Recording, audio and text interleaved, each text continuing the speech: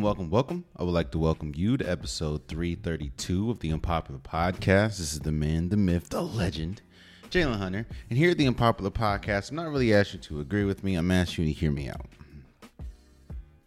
You know, it's always funny how quick narratives can change and how quick somebody can... A story can go from one plot line to another plot line to another plot line just so it can fill just so the person that's telling the story can feel better about it. What do I mean by that? And why am I starting with this? Lamar Jackson, for the longest, you've heard Lamar Jackson. He was pretty much at a standstill with the Baltimore Ravens organization about his new contract. The reports are he wasn't fully guaranteed. He wanted more than Deshaun Watson. All probably true. I don't know Deshaun. I don't know Lamar Jackson. I don't have any sources. It's just what was reported.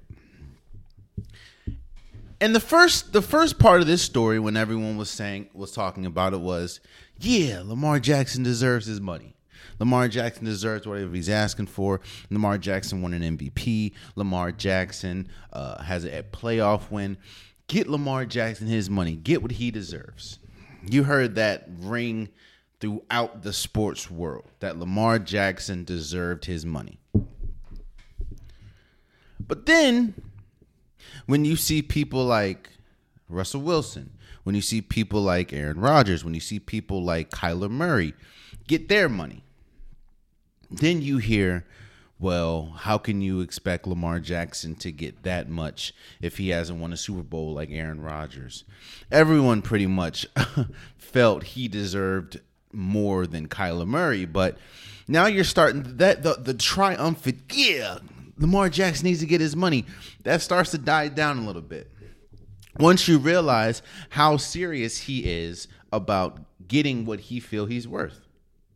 And I also realize, and you also realize quickly, that what he feels he's worth is obviously different than what other people feel they're worth or feel he's worth.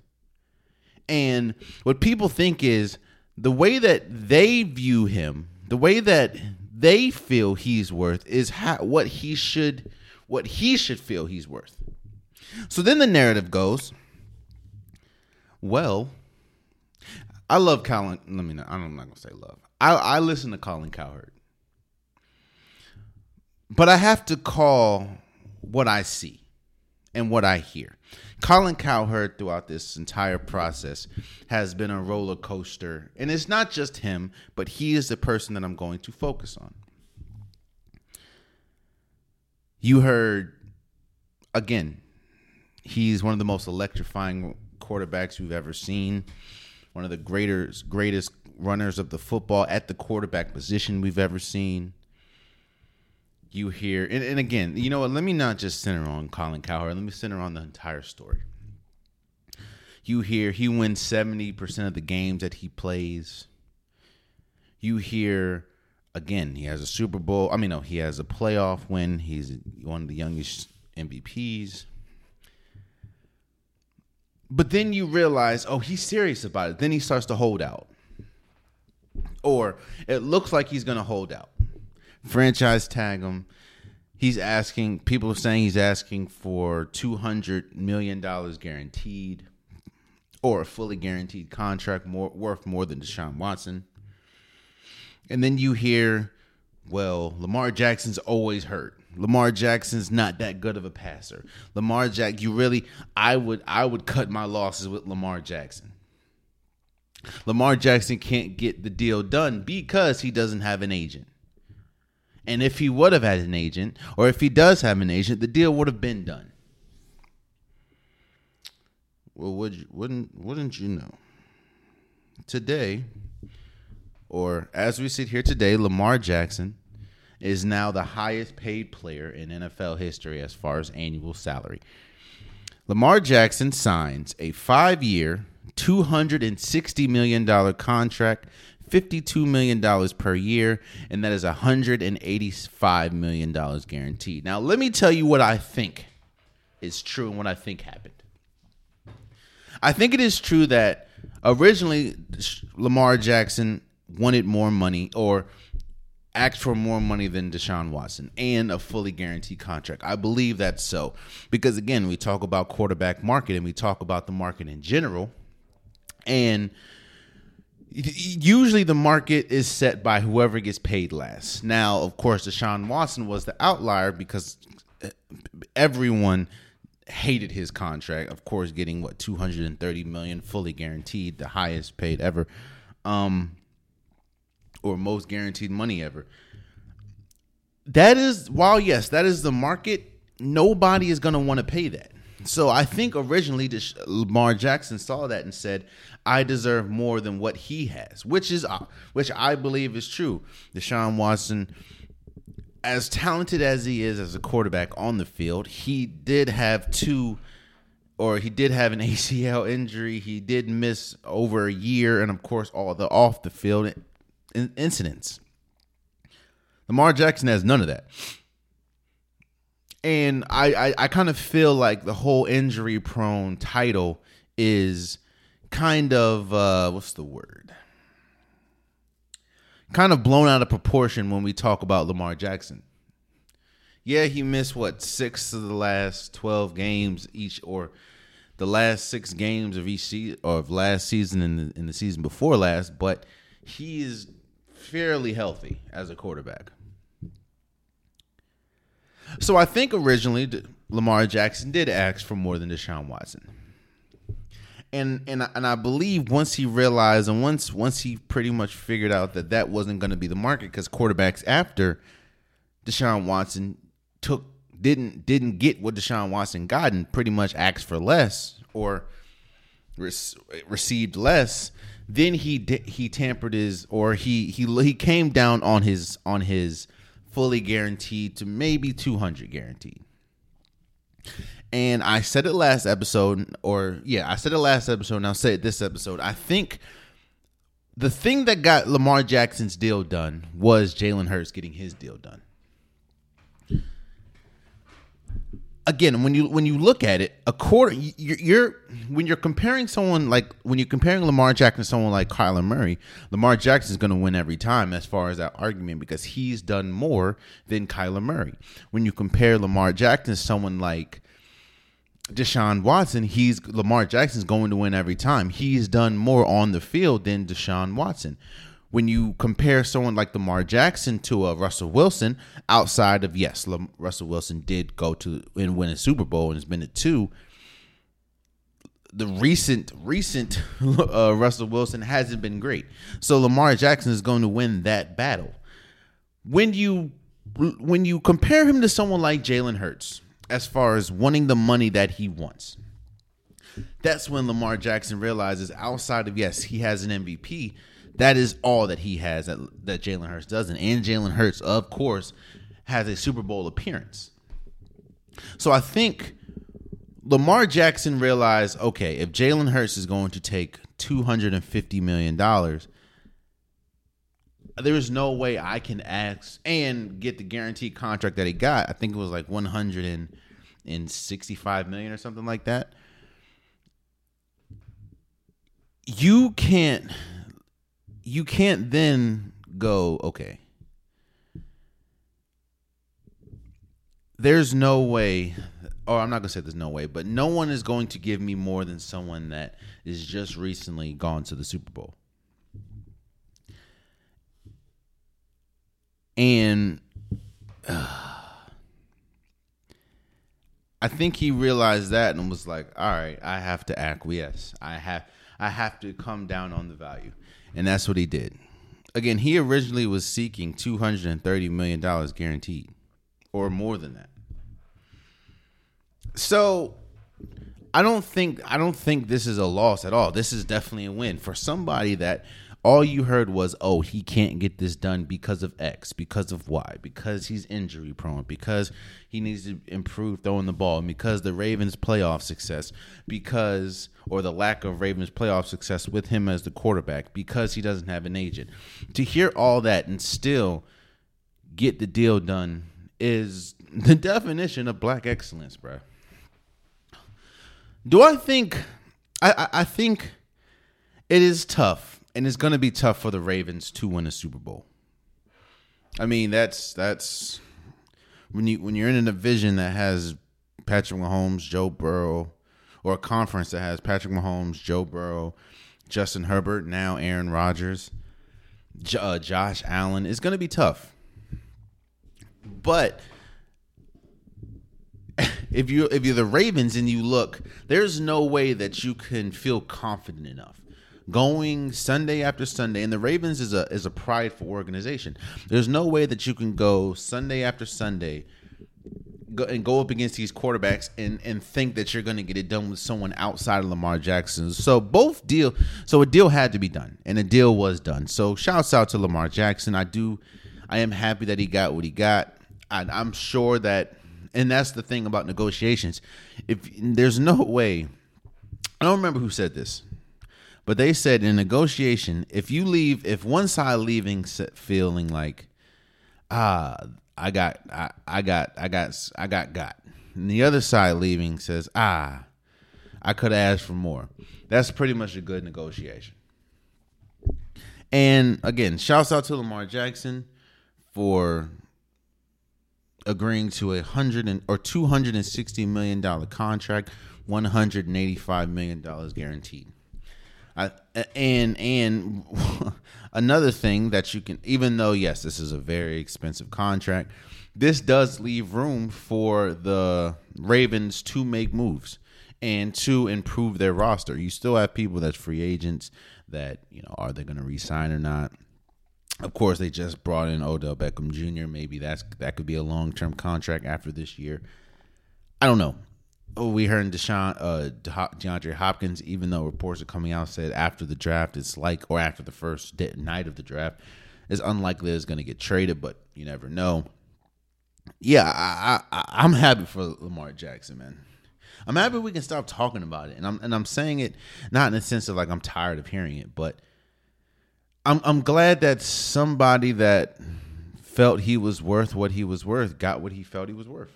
So, shouts out to Lamar Jackson, shouts out to the Ravens, and shouts out moving forward. So the NFL draft night 1 happened, and I'm not going to break down every single draft pick. I'm not going to, I don't think I need to do all 32. No. And I'm not, and I will start this by saying congratulations to everyone that was drafted. Definitely deserves to be drafted. And shouts out to everyone that's going to be drafted in the next few days. It's definitely an honor and a privilege to be drafted in. Whether you're drafted in the first round or you're drafted in the fifth round, you're drafted. And that is an accomplishment in of the same that a lot of people, most people in the world, have never accomplished and will never accomplish. So congratulations to all the people that were drafted, and even the people that go undrafted that still make it to the league. It's definitely a privilege and definitely deserving.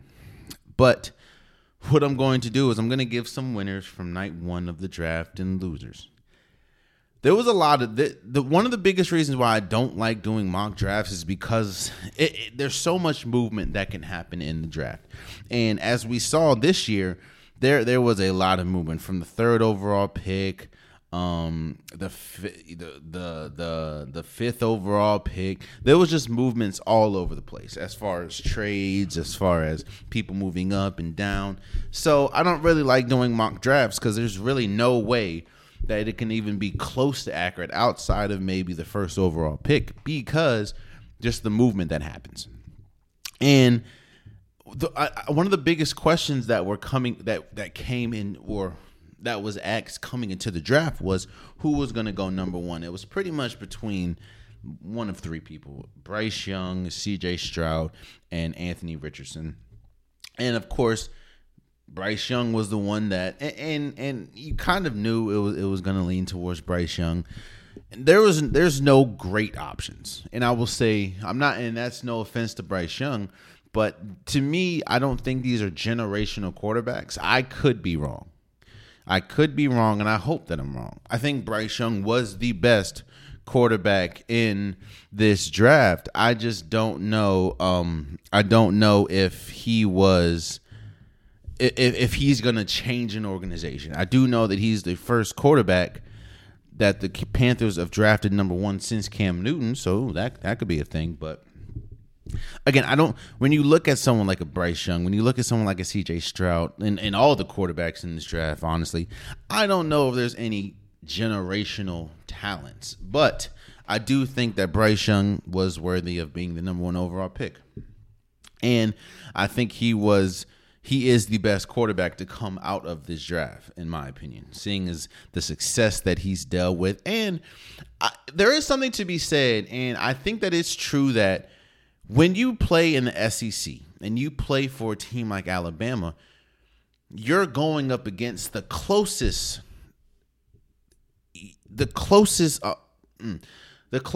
talent level that, how do I say this? No, of course, college is not the NFL.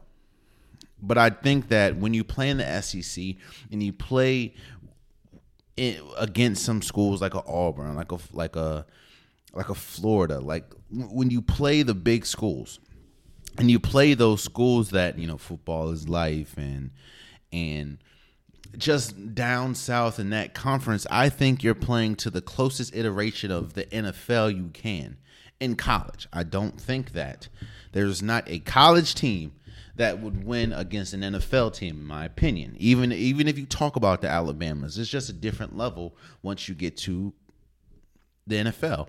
But I do think that playing in the SEC definitely prepares you better with the talent level that is spread out throughout the entire conference. But again, let me get on to my winners and losers. Let me talk about the first winner.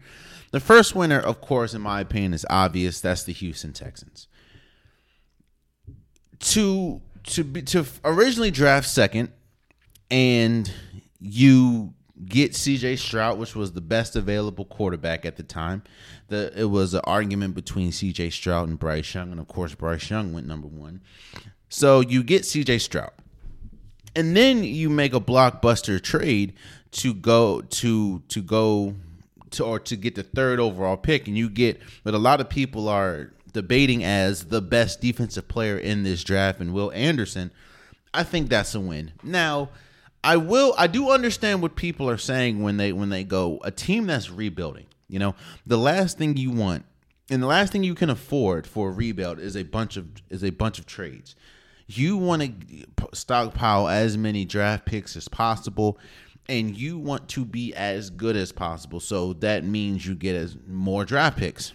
But I say this: the Texans have a lot of issues. Don't get me wrong. There's a reason why they were originally second overall pick. They're not that good. And you address your two biggest problems, which of course was the pass rush situation and the quarterback. I think that is a win. And you got you can argue two of the best players in the draft. There is, of course, a debate about C.J. Stroud and Bryce Young, but you got at least one of them, and you got arguably the best defensive player in the draft. I think that that's always going to be a win. No, and while yes, you did have to give up a lot, and it is for people that like to stockpile draft picks. I get it, like the Oklahoma City Thunder in basketball. I understand, but those you trading up was big, but you swung. And to me, you hit two home runs back to back, which of course is C.J. Stroud and Will Anderson Jr. So I think that the Houston Texans are winners.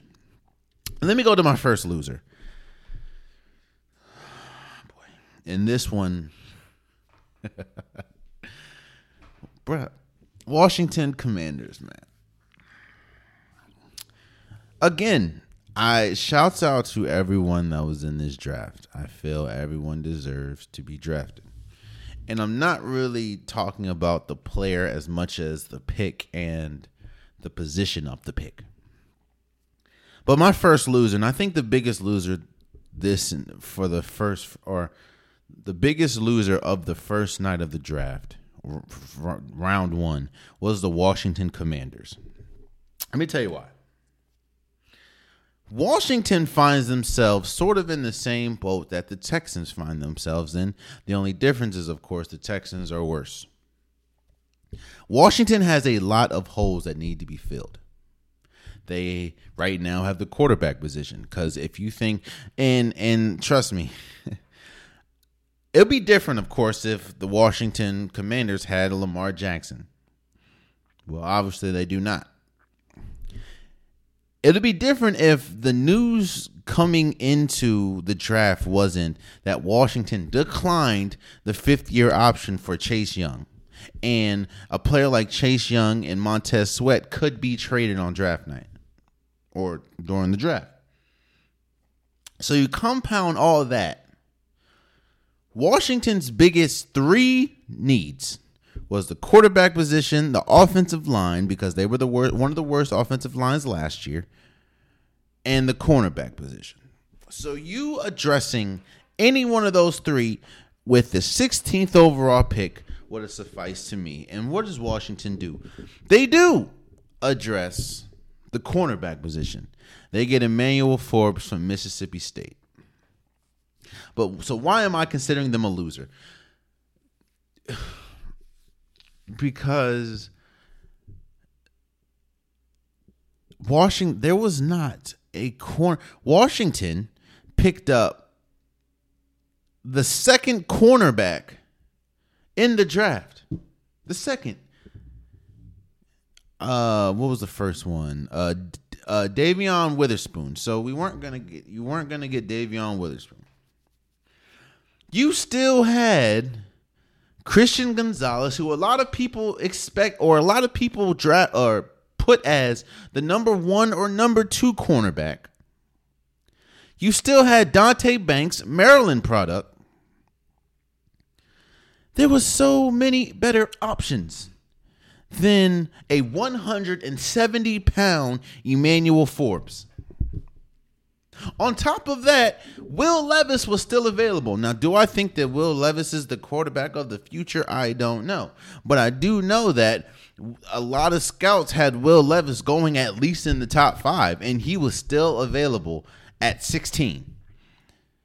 So you could have improved with the quarterback position. There was still plenty of offensive linemen. But you decide to go with not only, now, yes, I'm sure Emmanuel Forbes is a great player. He was really good at Mississippi State. But again, he's 170 pounds. And the pick right after you was Christian Gonzalez, which a lot of people ranked higher than Emmanuel Forbes. He was a freak at Oregon, Christian Gonzalez, a freak at Oregon. And he does everything better than Emmanuel Forbes. Again, man, I don't know who be scouting. I don't know what goes into all of this, but I do understand when you mess up a pick. And I think Emmanuel Forbes can be great. But I think in majority of everyone else thinks that Christian Gonzalez would be better. It just, there was so many better options. So many better options. You could have Deonte Banks from Maryland. He literally plays 45 minutes from the stadium, or 45 minutes, and you pick the cornerback that was ranked 5th. The 5th overall ranked cornerback, you pick him above Christian Gonzalez, who was ranked the 1st or 2nd and on top of all that, you still need to address the offensive line, and Will Levis was still out there.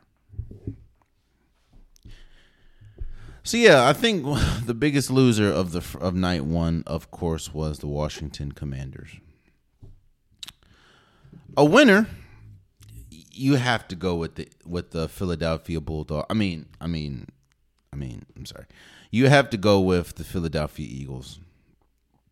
Philadelphia going into you picking them trading up, of course, and you getting arguably the best defensive or best overall player. A lot of people think is the best overall. The Philadelphia Eagles that was just in the Super Bowl traded up to get what a lot of people thought was the best overall player in the draft, which was Jalen Carter. You get him, he falls to 9, you get him at 9. And then you turn around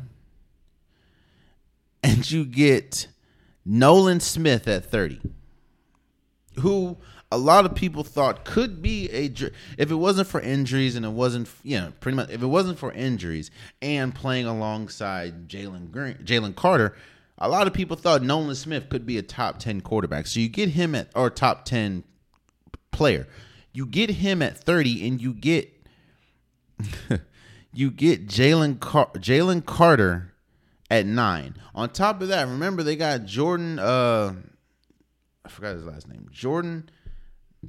Forgot his last name. Last year. And of course you got Nolan Smith. Like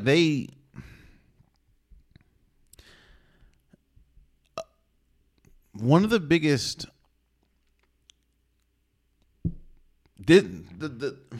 when we just talked about Washington and then you look over and see Philly, both of them are doing things completely different. And to me, both teams are moving in completely different directions. One of them is going down, one of them is going up. That is very smart. You looking and realizing, we have to make some trades, but there's a way that we can get arguably the best player in this draft at 9, and especially at a position, the defensive tackle, that Philly needed a huge increase. And then on top of that, you look in Nolan Smith, who's an edge rusher, which another position that Philly needed help on. You get him at 30. Again, it's just it shows attention to detail, and it shows one organization. Again, we just talked about Washington, in my opinion, being the biggest loser, not really reading the room and not understanding. If you're going to pick that position, why don't you pick the best person available? And they didn't do that. Philly saw the needs that they have and realized that they could get the best player arguably in this draft. If it wasn't for off the field issues, Jalen Carter could have went number 1 in a lot of drafts. And they went to go get him at 9. The Philadelphia Eagles is probably one of the biggest winners of the night. Another loser has to be Will Levis. And don't get me wrong. Again, I'm recording this. I'm sure Will Levis will probably go in the second or third round. I'm recording this, so I'm not, or on Friday afternoon, so I'm not really watching the draft. But there were times, and now we know that during the draft process, during the free agency, and during the offseason, you hear a lot of lies come out. You hear a lot of misdirection because, of course, teams, while yes, it's still a league and everything, teams are trying to, they don't want to give up their draft rights, draft positions. So what they do is, of course, they misdirect, they lie. But you heard throughout this entire draft that Will Levis could go number 1. Will Levis could go number 2. Will Levis can go as high as 4 in the Indianapolis Colts. A lot of people thought that the Colts had Will Levis as their quarterback of the future. He resembled the closest thing to Andrew Luck, I guess. I don't know. But when you're hearing all these stories about Will Levis could go number 1, could go number 2, and to not even get drafted in the first night has to be a loss. You're hearing stories or you're hearing reports saying it could be a toe injury that could have affected it. I don't know, but I do understand that there's a reason why you were invited to night one, because a lot of people that get invited to night one have a very strong possibility of getting drafted. And for him not to get drafted the first night is definitely a loss, especially when going in. A lot of people had him going as high as 1.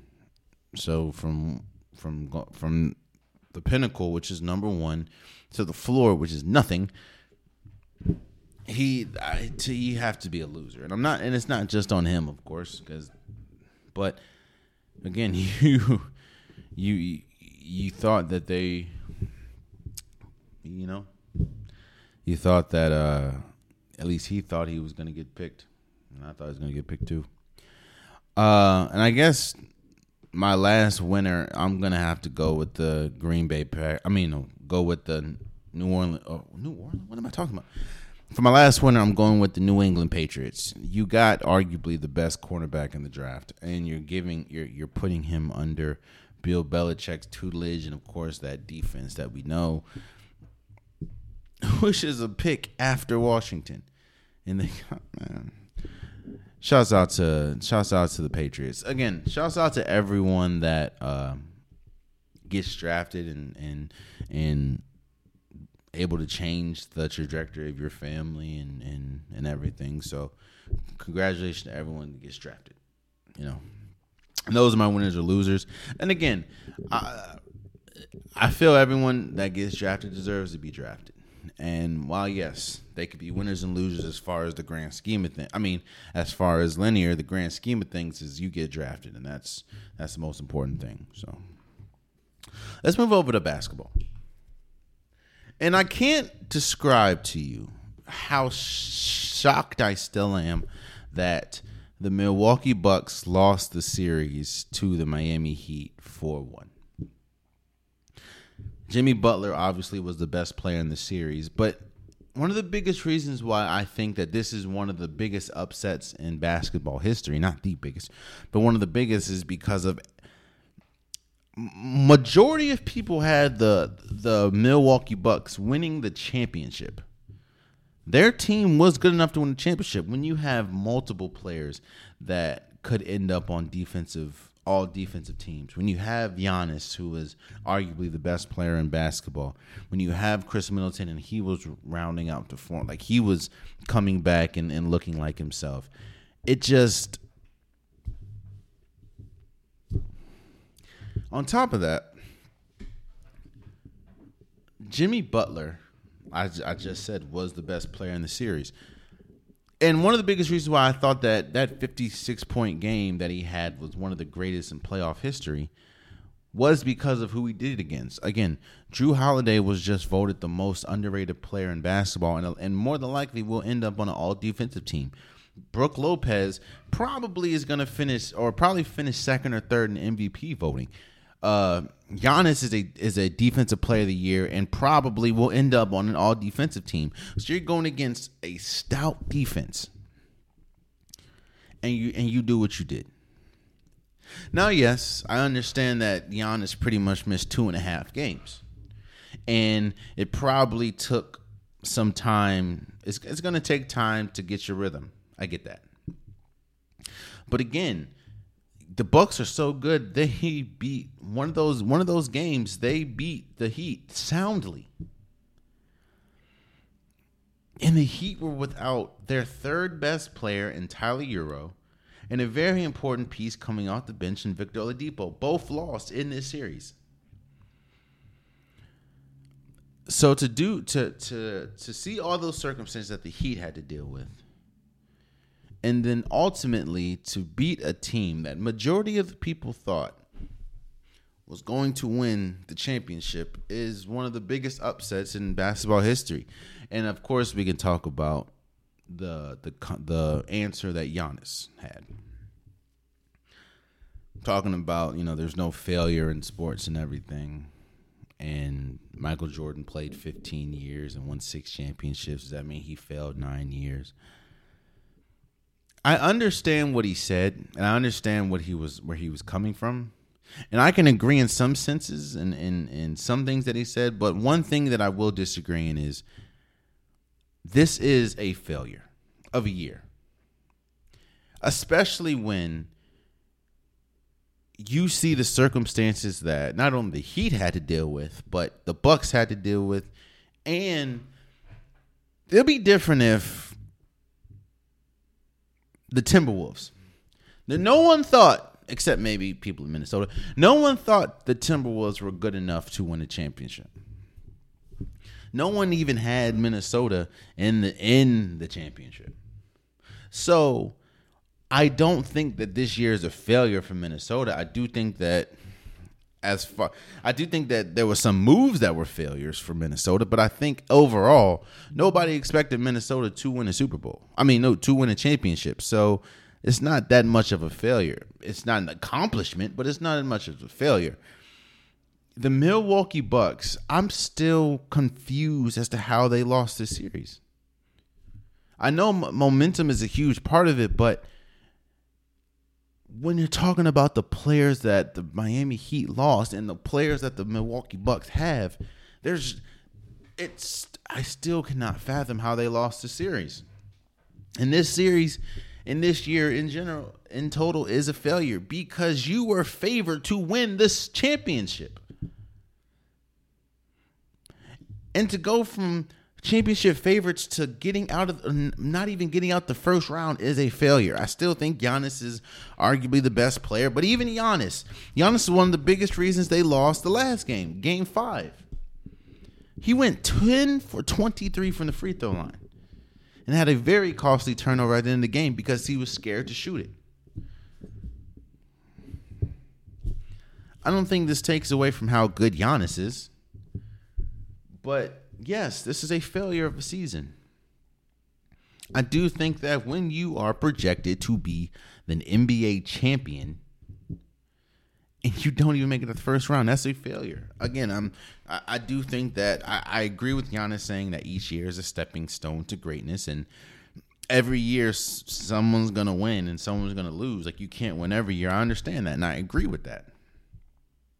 But if you're going to lose, you don't lose to the Miami Heat. That's without their third or without key pieces. Tyler Hero, Victor Oladipo. And one player single-handedly beat you, pretty much, which was Jimmy Butler. We forget Kyle Lowry is still dealing with a hamstring injury, and they're playing a bunch of undrafted players. Gabe Vincent, Max Strus. And you lose.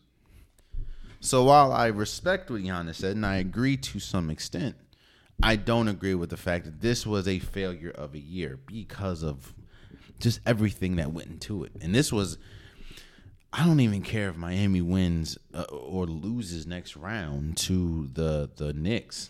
This is a win for Miami, especially seeing where they were this year, and there was a lot of times where they weren't even in the playoff hunt. To now be in the conference semifinals is crazy. Crazy. And the playoffs expose, and we'll talk about that in a second when we talk about the Knicks and Cavs, but they show you who's who. And I talked about this before, but you can't do a lot of fluff in the playoffs because the team that you're playing, one team for a 7-game series or in a 7-game series, and they know you just have to perform better and operate better. I still cannot understand how the Milwaukee Bucks lost that series. I can't even come in here and do a breakdown because it's just like Brook Lopez played well. He had 36 one game. Giannis had a triple-double. Yes, again, he was one of the biggest reasons why they lost Game 5, but this series in general, Giannis did miss 2.5 games, but still, they won. The Bucks won one of those games. That's the one. Drew Holiday was playing well until he had to guard Jimmy Butler, and then that kind of went out the window. So I don't know, man. But the playoffs do one thing that I do love about the playoffs is they expose you for who you are. And there's a reason why you hear about a playoff Jimmy. Because the best players come to perform and the best players shine and rise in the playoffs. And that's what we're seeing with the Jimmy Butler. And that's what we're seeing with the Steph Curry, with the De'Aaron Fox. We'll talk about them in a second. The best players come alive, and they understand that the success of the team is going to be on your shoulders. Doesn't mean it has to be as heavy on your shoulders like it is for Jimmy Butler and the Heat, but it's going to be on your shoulders. And some people rise to the occasion, some people do not. And, of course, we'll talk about that on the other side in a second, but also wanted to talk about and shout out the Boston Celtics. The Boston Celtics. You know what the Boston Celtics series showed me? The Heat showed me this too, or the Heat series and the Bucks. But the Boston Celtics series proved to me that there is not a great team in this playoffs. There are good teams, don't get me wrong.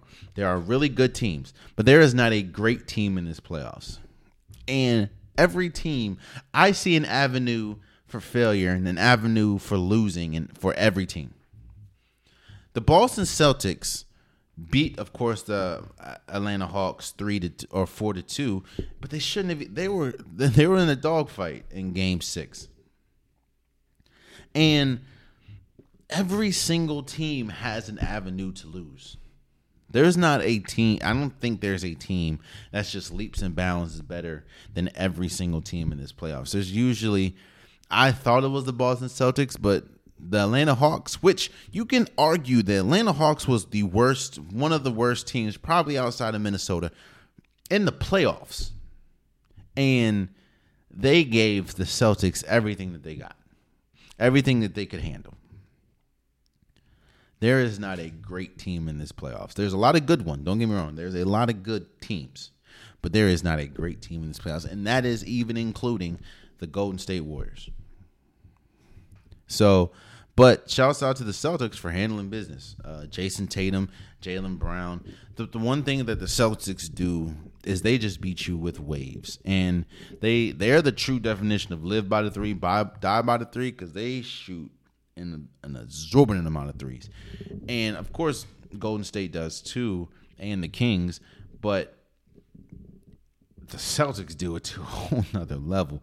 But Jason Tatum, I mean, a team that, of course, was led by Jason Tatum and Jaylen Brown, they're a very good team. Don't get me wrong, and I thought they were going to sweep the Hawks, but obviously I was wrong. I don't think there was one. Forgot about the Nets, but now we're going to see how good a team or how good the Celtics are, and honestly how good the 76ers are, because this is the matchup that, to me, because the Bucks are out, whoever wins this series between the 76ers and Boston has a clear path to, I'm not going to say clear because, I mean, the Knicks are pretty good and the Heat and Jimmy Butler, but to me now the 76ers and Celtics are the best team leaps and bounds in the East. So whoever wins that series is going to make it to the championship, in my opinion.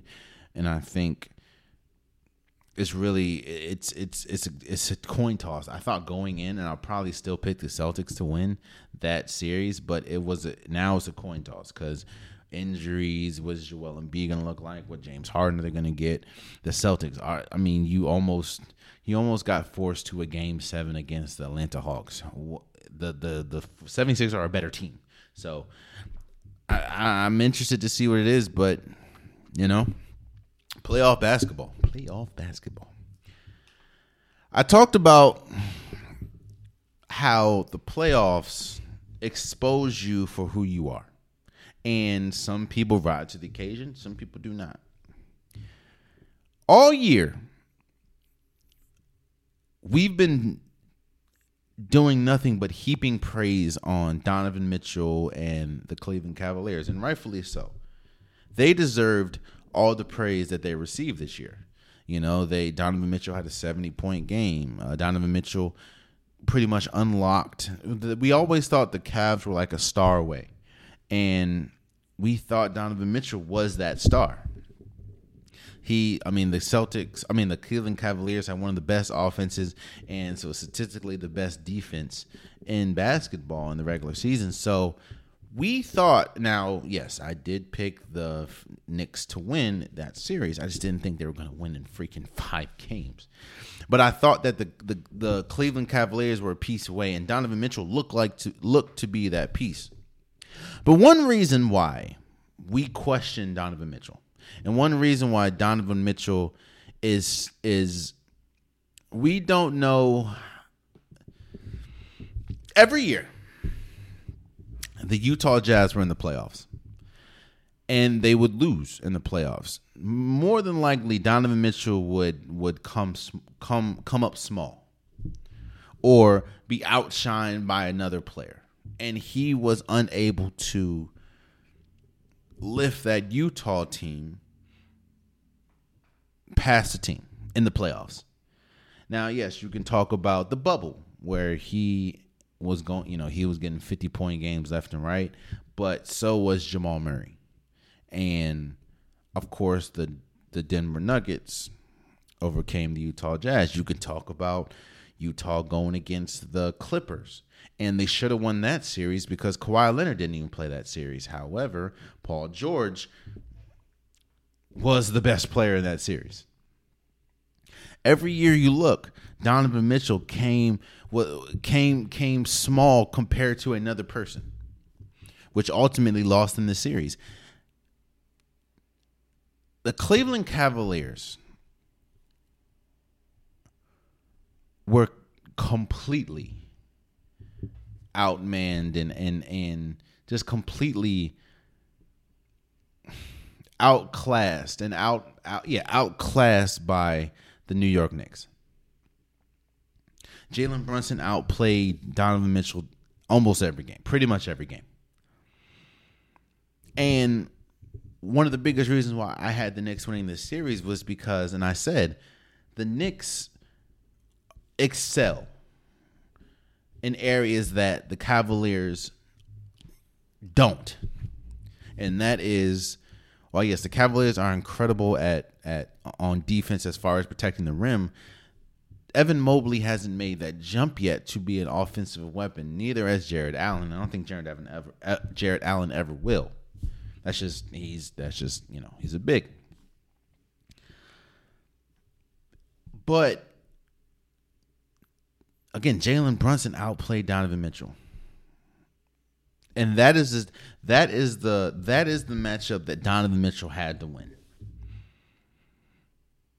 Because Julius Randle didn't even play that well the last few games. I mean, he got hurt the last game. But Obi Toppin stepped up. Emmanuel quickly stepped up. R.J. Barrett finally found his shot. Everyone that needed to come and play for the Knicks did. And what the playoffs also do is they expose your weaknesses. And I talked about this last episode. In the playoffs, in playoff matchups, they expose your weakness, and either you're able to overcome them, or you're going to lose because of them. The Milwaukee Bucks, one of their biggest weaknesses was they're not the best offensive team as far as half court offense. They're running. You have Giannis with a full head of steam. You're going to lose.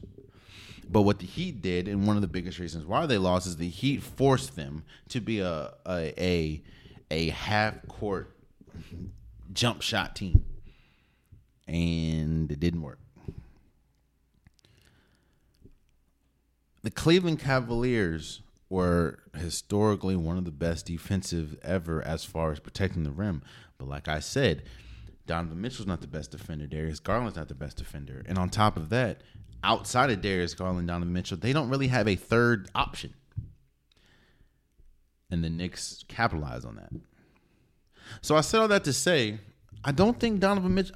One of the biggest reasons why I even put a video about this a while ago about Donovan Mitchell's value. Donovan Mitchell is one of the best. He's an incredible regular season player. He's an incredible scorer. If you're building for the regular season, I would go with I would not be surprised if someone wanted to build their team around Donovan Mitchell because he has proven to be an incredible regular season player. But what he has also proven, at least up to this point of his career, is he is not a player that you can build around once playoffs get there. Because there were multiple times when he had the better team and they've lost. So, congratulations to the Knicks. I think that it's going to be a very interesting and a very good series between the Heat and the Knicks, but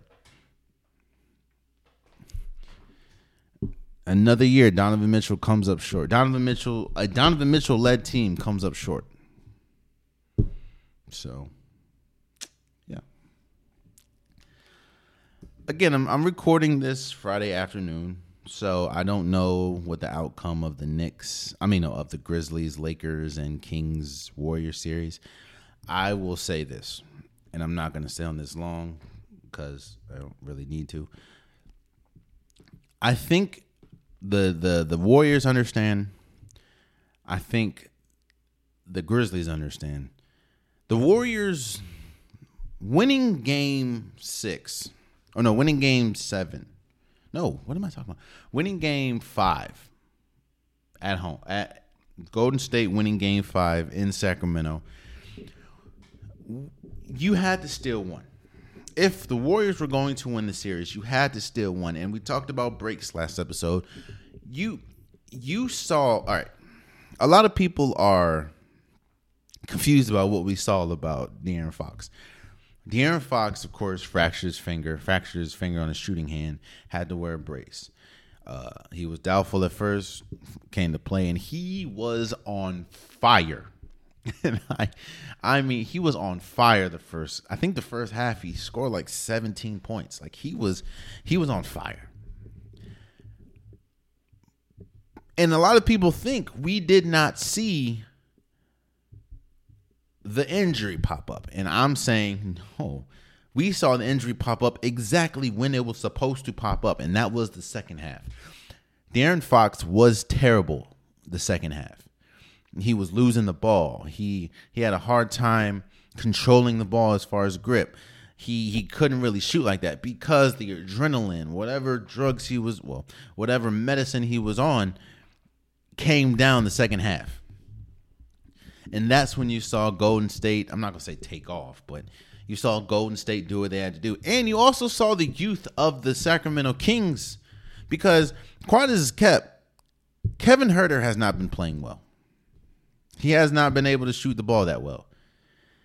And Keegan Murray, he kind of came on game four, but he didn't shoot that much game 5. Sabonis, he had a better game, but he wasn't playing that well. Malik Monk started going crazy, but it just wasn't enough. So I wonder how. Here's the thing. I think Golden State understands, and I think fans understand as well. Golden State has to close out this game. They have to close out.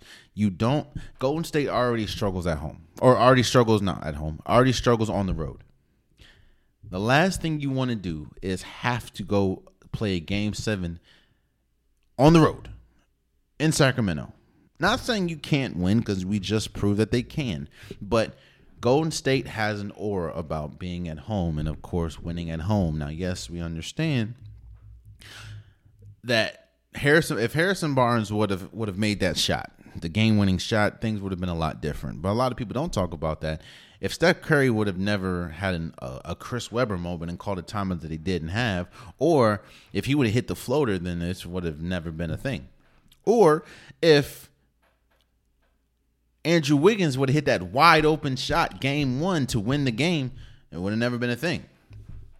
But I think that Golden State understands, at least I hope they understand, that they have to win Game 6.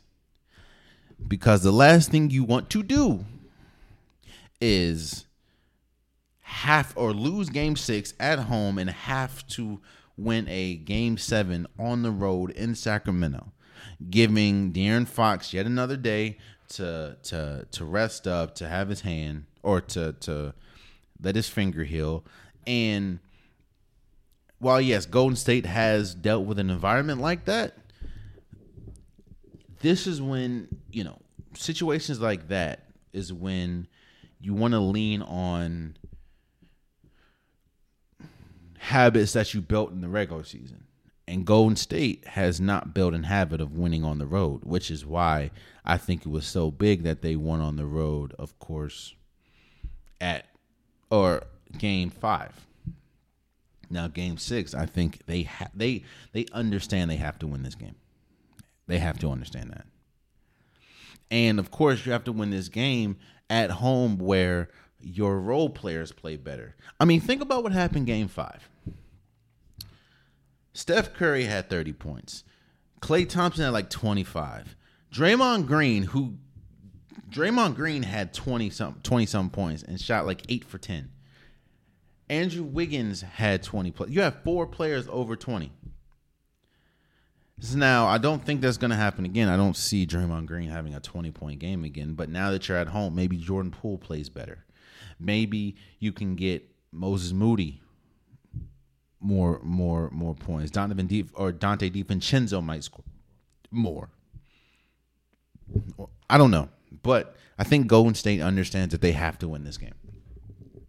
Because I think if they lose this game, they're going to lose Game 7, in my opinion. And I think the same, and the Lakers kind of feel the same way, in my opinion. I said this last episode, but I'm gonna be real with you. The Lakers are not a good team. The Lakers are riding momentum, and the Lakers are streaking at the right time, but they are not a good team. Or let me not say that. Let me. The Lakers are a very beatable team. I said every team in this playoffs has a weakness, but the Lakers are. There's a reason why they're in the 7th seed. The Lakers are inconsistent, and the Lakers, your best play. What you're seeing, you're starting to see age really affect LeBron James, which of course rightfully so. He's been great for 20 seasons at this point, but Anthony Davis has been inconsistent, and their guards have been inconsistent. And I think they know, just like Memphis knows, and just like Golden State knows, they have to win Game 6. Game 6 is in LA. They just got destroyed. Game 5. Game 6, they need to win. Because the last thing you want to do, and kind of like the Sacramento Kings, the Memphis Grizzlies play drastically different at home. Memphis plays like Memphis with at home. You have Desmond Baines playing well. You have John Morant playing well. You have Jalen Brooks ain't really been playing well at all. But you know what I'm saying. The last thing you want to do is have to go against the Grizzlies, which, quiet as it's kept, is the better team than the Lakers. They just don't have the size. But that doesn't matter if you have Anthony Davis that's so inconsistent. One game he'll have 35 or 31 and 15. Next game he'll have 10 points. Then he'll come back, have 35 and 18. Then he'll have 14 points. Like, what are we doing here? I hope LA understands that they need to win this game. Just like Golden State, because I do not see an LA team beating, especially the LA team that we've seen these last 2 games. I don't see an LA team beating the Grizzlies in a Game 7, especially a Grizzlies that one of the LA's biggest problems outside of inconsistency is they're not good at guarding the 3 at all. There's so many times where they don't even close out on 3-point shooters. Now, yes, Memphis doesn't have the greatest onslaught of 3-point shooters, but Desmond Bane can hit a shot. Luke Kennard is one of the best 3-point shooters in the league as far as percentage-wise. Jaren Jackson Jr. can hit a 3. John Morant looks like he's getting better at 3. Tyus Jones is one of the best 3-point shooters. So, Xavier Tillman is shooting threes. Like, come on now. Golden State and the Lakers. Again, I'm shooting this before the game, so I don't know. But I think they understand that they need to win this game. They need to win these game 6s. Or more than likely, in my opinion, they will lose game 7. Both of them. The Lakers and Golden State. So. Oh, I also want to shout out KD. Shout out KD for signing a lifetime deal with Nike. The second player to do that, I think, ever. Next to LeBron James. I know Jordan has like a Jordan brand, but that's big, especially from a dude down, from the crib. Shouts out to KD, one of the greatest basketball players ever. Signing a lifetime deal with Nike. But there you have it. That has been today's episode of the Unpopular Podcast. I truly appreciate you guys. If you want a Popular Podcast shirt, hoodie, sweater, long sleeve, joggers, the link is in the description below. I have multiple different colors, multiple different designs. Whatever you want, I got. Whatever color you looking at, I got you. Just click the item, click the product, click the color, click buy. It's coming to you, my G. So I definitely appreciate it. Also, subscribe to if you're listening. Subscribe to if you're watching. It definitely means a lot to me. Subscribe to the Instagram. Subscribe to the TikTok.